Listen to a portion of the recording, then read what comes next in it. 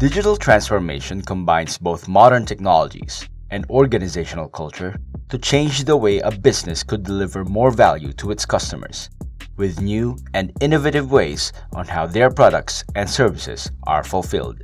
Regardless of whether success has been achieved in the past, this transformation will lead companies to learn how they can adopt their business models to navigate the fast-moving and constantly changing digital and business landscapes. In this round of cocktails, our guest tells us how a business can successfully facilitate digital transformation through a convergence of business models and modern technologies. We also discuss how the concept can be misunderstood by most. We then talk about some transformation success stories and the challenges associated with change, and go through some great practical advice for organizations on how to successfully drive their own digital transformation initiatives. Welcome to Coding Over Cocktails, a podcast by Toro Cloud. Here we talk about digital transformation, application integration, low-code application development, data management, and business process automation. Catch some expert insights as we sit down with industry leaders who share tips on how enterprises can take on the challenge of digital transformation. Take a seat, join us for a round. Here are your hosts, Kevin Montalvo and Toro Cloud CEO and founder, David Brown. Let's begin. Joining us from Sydney, Australia is Toro Cloud CEO and founder, David Brown. Good morning, David. Good morning, Kevin. How are you? I'm doing great. And our guest for this episode is a successful CIO who has led digital transformation, product development, innovation, agile management, and data science programs in multiple organizations. He has transformed underperforming businesses by delivering new digital products, investing in strategic technologies, enabling agile practices, outsourcing commodity services, and establishing performance metrics. He's also the author of the book, Driving Digital, The Leader's Guide to Business Transformation Through Technology. He's also an industry speaker on many business-enabling topics, including innovation, enterprise agility, and big data analytics. He also writes a blog for Social, Agile, and Transformation that covers topics on CIO technology transformation, agile execution, big data, innovation, and digital marketing. Ladies and gentlemen, joining us all the way from the USA is Mr. Isaac Sacolick. Hi, Isaac. Welcome to the podcast. Hi, and thanks for having me. Great to be here. It's our pleasure. Thanks for joining us, Isaac. So we're going to dive straight into digital transformation. Obviously, your book, Driving Digital, covers this topic extensively. So, look, many of our listeners will be familiar with this concept of digital transformation, as it's a topic we cover reasonably extensively on this podcast. But I still feel for many it is a bit misunderstood. In your book, Driving Digital, and in your blog, you've been saying for some time that digital transformation is not simply about migrating to the cloud or deploying CI/CD pipelines or leveraging big data. You've said that these major initiatives are now just meeting basic expectations. I think some people will be disappointed with that because they're just meeting basic expectations. So if digital initiatives are not these alone, then what is expected by an organization's complete digital transformation? It's a great question. And, I don't want to turn people off and say that investing in technologies and automating in DevOps and going to the cloud and putting data technologies isn't part of digital transformations. It is. But I want to take everybody up a ladder a little bit and look what's happening at the business level because of all these digital technologies, because of the state of, where customers are going in terms of what they can do, their choices in front of them, what companies are able to do with data and analytics. It's really taken every single business by storm and saying the way you've been operating the last 5 years, the way you've been serving customers from an experience perspective, the way you've been using data or not using data, the types of operations and workflows that you've been doing, whether they've been semi-automated or using spreadsheets and emails in between them, all that is going to get reinvented over the next 5 years. And guess what? It's probably going to get reinvented again 5 years after that. It's just the nature of how fast technology is moving today. And so, when we're talking about digital transformation, we're taking things that technology companies have been doing for a long period of time and now saying that mainstream companies have to do these things to be competitive. And that's why digital transformation became such an important word roughly around the 2016, 2017, where it started peaking up. But when you really roll back, I got my front seat to digital transformation all the way back in 2000, watching newspapers and going from a print world where they were, 85% of their revenue was coming from classified ads on newspapers, and then seeing that business model erode significantly from 2001 to this day. Right? That's digital transformation. When you look at what's happening in banking today, where much of the customer interaction used to be in the branch, and then all of a sudden COVID hit and you can't go to your branch anymore. That's a digital transformation. When you look at IoT and the impact that's having on the industrial side, that you're putting measurement not only in the manufacturing process, but also into the actual product that you're building, that's digital transformation. So what that's doing is it's not just changing the way we're operating and saying that applications and data is so much more important. It's changing the way we're creating products and services, right? They're straddling the boundaries of both physical and digital worlds. We're enabling new ways of customers to interact with us. And that's changing the entire way we go to market, how we sell products, how we market them, how we service them, how we compete for new business. And so when you put all that together, technology, the way we're operating on the front office and the way we're operating on the back office, that's what transformation is all about. And so when you put that and you come back down into the technology layer, that means every company is trying to build up skills, process, platform around technologies. We're all trying to build applications out. We all are trying to build APIs out so that they interface with our applications well. We know we have to automate more what we're doing. We're trying to become smarter with data and analytics. And that is the underpinning of the execution of digital transformation strategies. How's that, David? Yeah, that was good. So listen, it sounds to me that the focus then should be on the business model change. So focusing on the business model, the technology is the implementation, the tools for implementation. But digital transformation is about how your business model is going to evolve, how you're going to be selling your products and services in the future. I think that's right, but I don't want to leave out technology-driven innovation out of the equation. When you say it that way, David, sometimes it leads back to this separation between business and IT, where business said, oh, this is the direction we need to take the business, and IT was asked to follow and execute around it. So much of what business can do today comes from the innovation and the experimentation that's happening inside IT around platforms, around POCs that we do, around new ways of doing experiments and experiences. And that's why things like DevOps and cloud become so important, is because we want to do lots of experiments. We want to do A/B tests. We want to do tests around our data and see if our hypotheses are right. So it really is both a top-down strategy that we're trying to implement, but also a lot of bottom-up feedback that says how we should evolve that strategy based on what we're learning from customers. Yeah, right. Could you have any, you've implemented digital transformation strategies in a number of organizations. Do you have any examples of some success stories? Yeah, I'm going to share a couple. One company I really enjoyed working with over the last few years is a nonprofit here in the United States called Charity Navigator. I like to describe them as the search engine for charities, and where they started, where their original roots were as an organization, was a watchdog. They would actually go and look at the tax forms of charities, which here in the United States are public information, and they would find anomalies in terms of their spending, how they were managing their finances, and how they were managing their governance.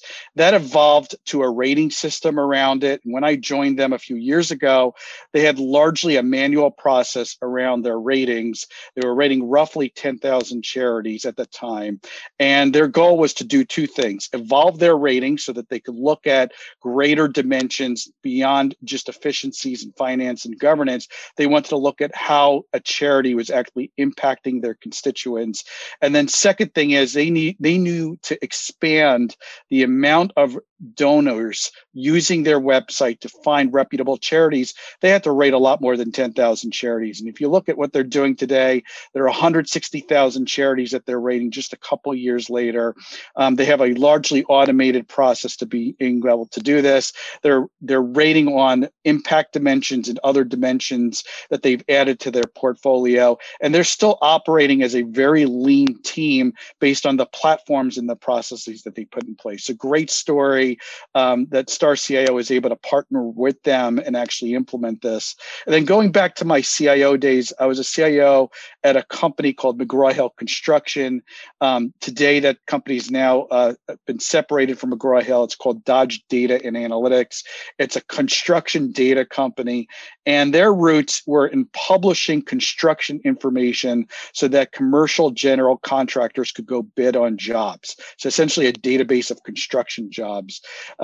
Over a 2-year period, we invested in their platforms because we knew we had different user personas that we were selling to. Some were small contractors, some were very large contractors. We knew we had those working in general contracting, others working in building, product manufacturing. And we took one monolithic product set, and we ended up building 5 products out of really a NoSQL database, a data-driven process, 3 analytics process using data visualization technologies, and that led to McGraw-Hill being able to successfully market and sell that company, which is still growing today. So 2 examples there. When I look in the industry, one of my favorite examples to talk about around transformations, really Microsoft. If you looked at where Microsoft was generating its revenue last year, 10 years ago, it was Windows and Office, and it was CDs, and it was licensing. And today they're the number 2 competitor with Azure in terms of cloud marketplaces. We're buying Office 365. And you think about the internal transitions that had to happen to make that successful, and the numbers of companies and technologies that have not been successful transforming their business model, from Kodak as an example. Microsoft is really a very interesting story, and I really encourage everybody to go read Satya's book around it. It really talks about the internal struggles at Microsoft to change their business model. Mm. Yeah, I mean, when he came on board, he declared that was his, he's going to pivot the company straight away, right? It was his number one. Yeah. 2 interesting examples there. So the charity and McGraw-Hill.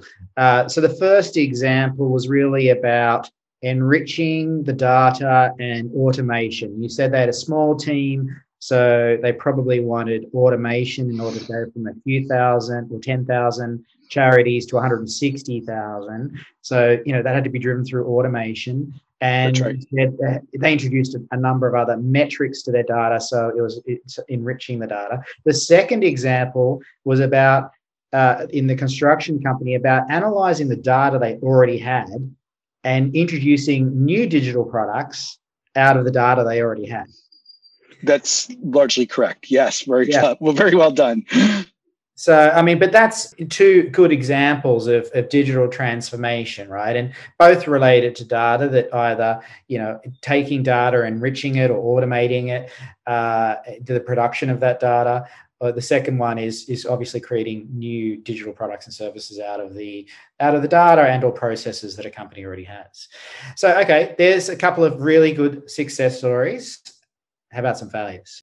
You don't need to mention names, but there's some projects that you can recall failing, and perhaps more importantly, some of the reasons that they fail. Yeah, I got to tell you, every transformation that I've been a part of has had speed bumps, derailments. I have, huge scars on my back from trying to get organizations to think aligned and transform. So, it's not as black and white as success and failure. Even, within McGraw-Hill and Charity Navigators, certainly a lot of issues that we had to contend with to make those transformations hit success points in their journey. And that's really what we're talking about, is hitting success points in a journey. I do talk a lot about this in chapter 7 of this book, and my next book is going to have even more examples of things that organizations really have to do when they think about transforming in order to maximize their chances of success. And I'm just going to label a few things here. The first thing is just getting to the starting gun, right? Just recognizing that what you're doing today and how you're operating isn't going to be sufficient for you to stay in business 5 years from now. You'd be surprised how many businesses are really reluctant to get to that starting gate. In fact, there's a great comic going around that's saying, when did your digital transformation start? Well, COVID started it. Well, that to me may have started digitization of your business, but it didn't necessarily change your digital models. And when you look at what's going to happen over the next 2 years, our buying habits have changed, our relationship with our customers have changed, and there's going to be a lot more of transformation, disruption happening because of that. So first is failure to start. Okay. Second thing is, the leadership of an organization has to set the ground rules and the ownership, the governance model for a transformation to happen successfully. So if you have too many cooks in the kitchen, if you don't have your budget set right, if you don't have an aligned set of goals and objectives at the top level, it's really hard to transform. I think of the many times I had to go back to a CEO and say to them, look, we need to change something that we're doing in sales, or we need to change our way of doing accounting around a function, or we have to change our budget mindset because otherwise I'm never going to be successful instrumenting what we're doing. That requires a cohesion at the executive level, that recognizing that you have to change what you're doing and it needs some leeway and some mindset shifting at the top level to make that happen. Sometimes we call that changing the incentives. You think about, I'll share one example at Business Week magazine. We used to sell $100,000 print ads, and we went back to our sales group and said, you have to start selling $10,000, $5,000 display ads with as much veracity and controls around them, because we need digital dollars coming in as much as we do print dollars. Very hard for a sales group to recognize that when they're not going to get the same commission. So we have to change our commission structures. I have a great post and a video around this, around the number one reasons digital transformations fail. And I'll share the answer here, the spoiler alert. It's really because to be successful, it is a bottoms up process change. And you could see this when organizations come up with the mega strategy and they put their CIO or they put their CDO in charge of it. They come out with a nice deck and says, here's everything we're going to do in the next 5 years. We're going to be this great business. We're going to go compete with this one and that one. And everybody goes back to their day job, right? Everybody's going back to what they were doing before. And so much of what needs to happen, we call it change management, but I call it transformation management. It's really starting with a group of people who are going to be the instrumentors of that transformation. And that needs to grow over time to get more people in the organization involved and part of the process and having a role and understanding what their new job and responsibilities are going to be as the company is transforming. So that's what bottoms up transformation is all about. And when you read 40, 50, 60% of transformations are failing, it's largely because they don't realize the people aspect of that transformation. Interesting. This bottom-up approach is interesting because we talk a lot about, first of all, driving cultural change, which is a top-down approach. So I'm guessing that things like a vision statement for digital transformation is still important. Yeah, you do a good job reading my blog. I talk a lot about that. Look, I put out the vision statement somewhat, quite frankly, reactionary. And I was seeing two things happen when I walked into organizations. First is there were some leaders coming in and saying, tell me what the ROI is going to be around something like this, or let's talk about the KPIs that we're going to change, or let's get some really structured goals around this transformation program. And I'm like, we haven't even started working together yet. We don't know the answers to that. We need to start being able to experiment, but we need a way of expressing what is it that we're after. So I can't tell you the goals yet. I can't tell you the KPIs. I don't know what the ROI is going to be. I can't give you a traditional P&L business case, but I can start putting a group together and start articulating what this thing is going to look like. And one of the things I like doing with groups is, let's do a headline test. What does the newspaper article read? What does the headline read in 3 years when we're successful? And how do we craft that message? So first is, the too much detail around trying to craft what the strategy looks like. The other problem I see, and quite frankly, I see this a lot in technology organizations, is when there's a lack of vision statement specifically articulated up front.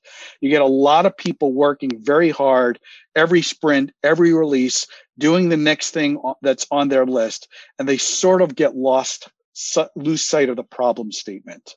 And so I come in and say, okay, you're doing this work on master data management, or you're doing this work on improving the experience around this application. Tell me what problem you're trying to solve and who's the customer and what's the value you're trying to solve for them. And quite frankly, not enough people in the organization know it. The product manager might know it, the product owner, and I'm using agile terms here, they might know it, but I go talk to the developer, I go talk to a tester. There's somebody in operations who every 2 weeks is responding to an incident. I ask them and they have no clue. And it's not their fault. I mean, communications is really hard.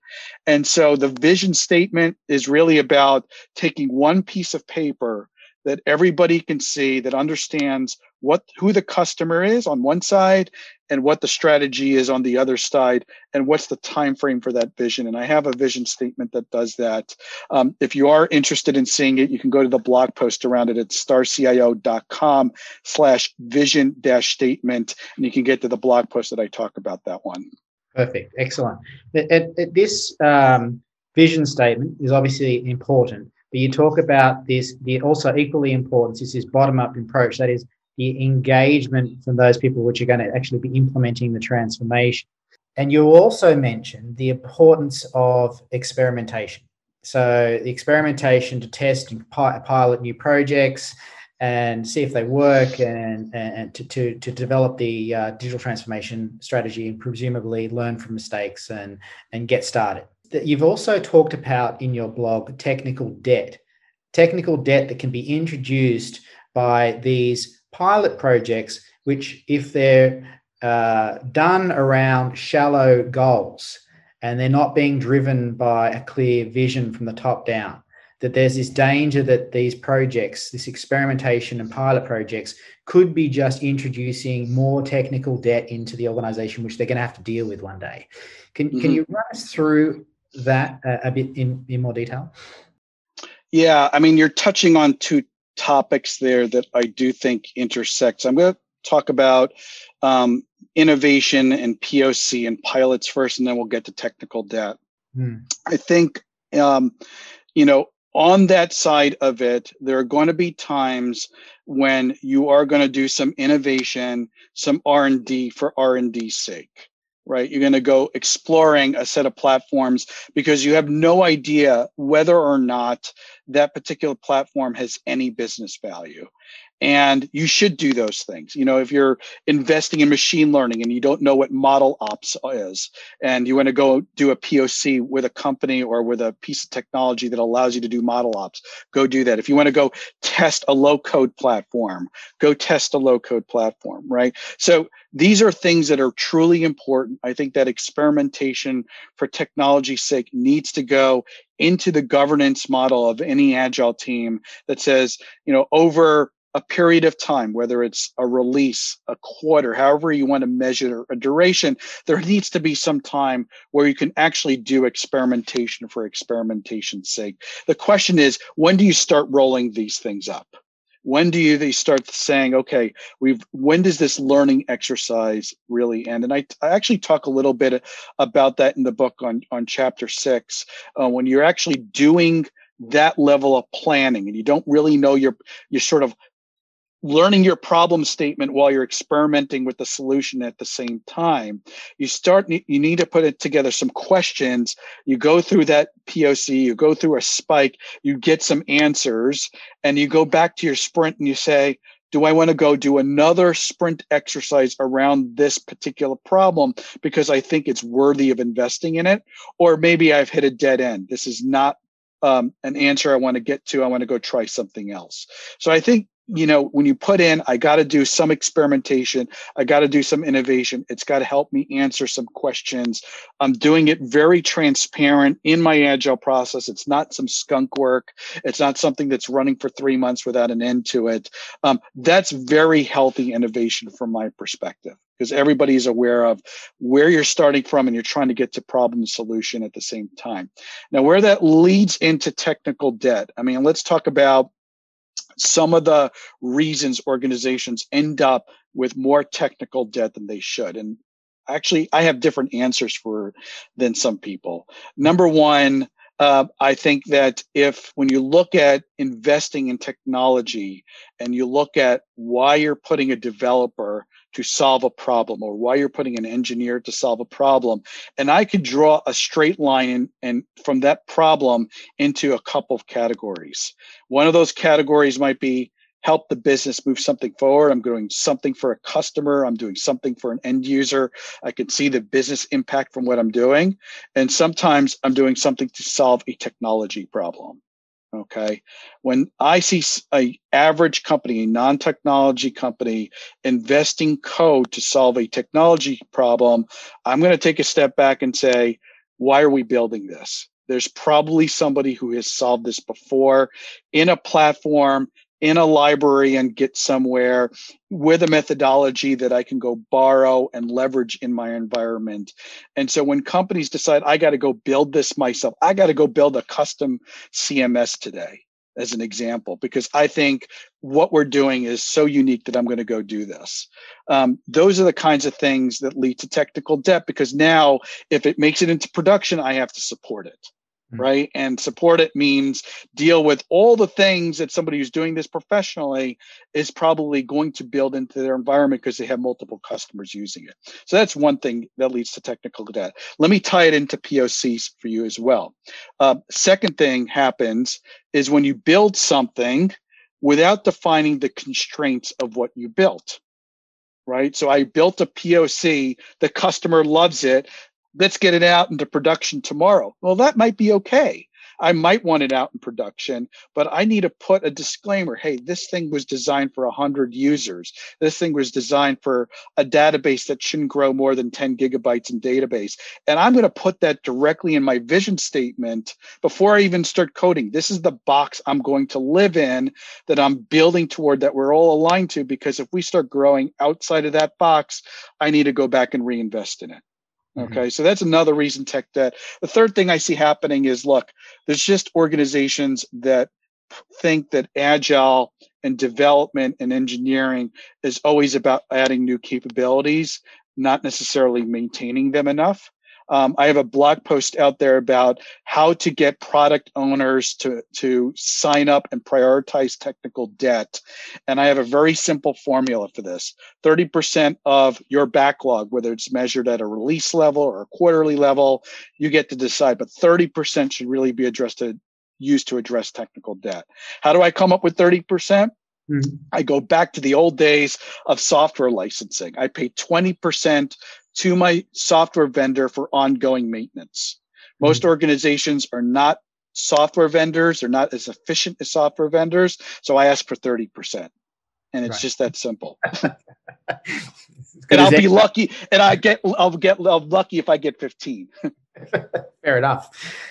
You've previously written about killing silos and them being crucial to driving digital transformation, killing silos within an organization. So what does it mean by operating in silos within an organization? Yeah, I'll share you two examples that I see very often.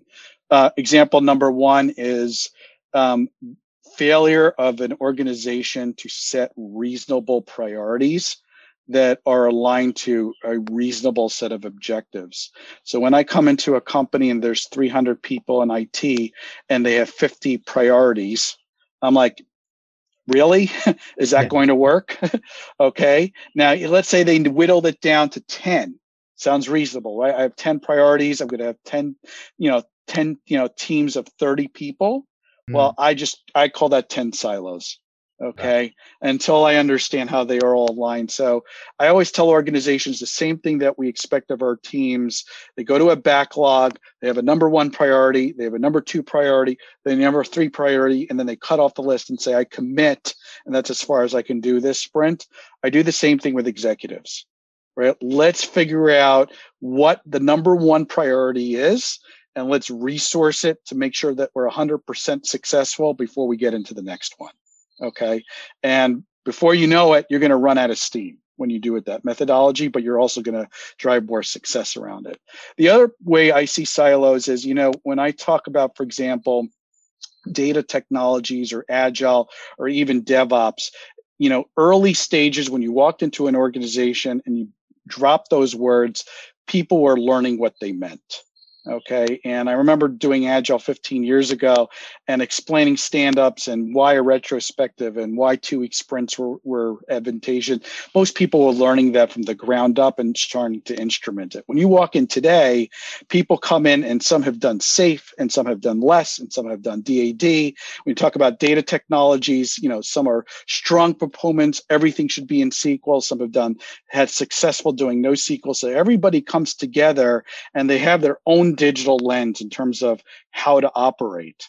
And so that creates its own set of silos. And a lot of what we do at Star CIO is really bring people together and say, all right, we know you've had success with A, B, and C in your past. We know you have an understanding of a methodology or a technology. What makes sense for this organization? And so we spend a lot of time trying to get out of silo thinking around how to operate and saying, let's get to one set of operating models for a set of use cases. And that's really about killing silos. We're currently living through this revolution, this digital revolution at the moment, and people like yourself are writing about it and giving people practical roadmaps to work their way through it. Mm-hmm. I want you to put on your futurist hat now, though, because presumably, like the Industrial Revolution, most organizations at some point in time will have undergone a process of digital transformation. They'll become agile organizations. They'll have innovated their business process and their business model. They'll be delivering value to customers through digital products and services at speed. So how long do you think this process is going to take, this digital revolution process is going to take, and where would it end up? Where's it going to end? Well, let's leave the word digital transformation just for a second and maybe talk about, how much evolution our different companies are going to have because of the nature of technology, because of the nature of data, and other factors as well.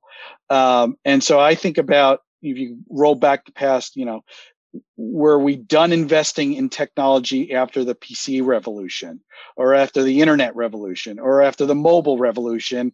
And now maybe you want to call it the cloud or the microservices or the low code or, some revolution of technology that we're in today. And then, maybe in 20 years, we're going to be talking about, generalized AI or conversive AI. So, we're still in an evolution where our business models are going to continue to change because our technology and our ability to work with larger data sets, our ability to connect the physical and digital worlds is still evolving. And if you want to ask me where this is going, how far can I stretch my imagination? We still have huge problems around our environment. We still have a huge problem around a pandemic right now that could repeat itself in another decade with a different issue.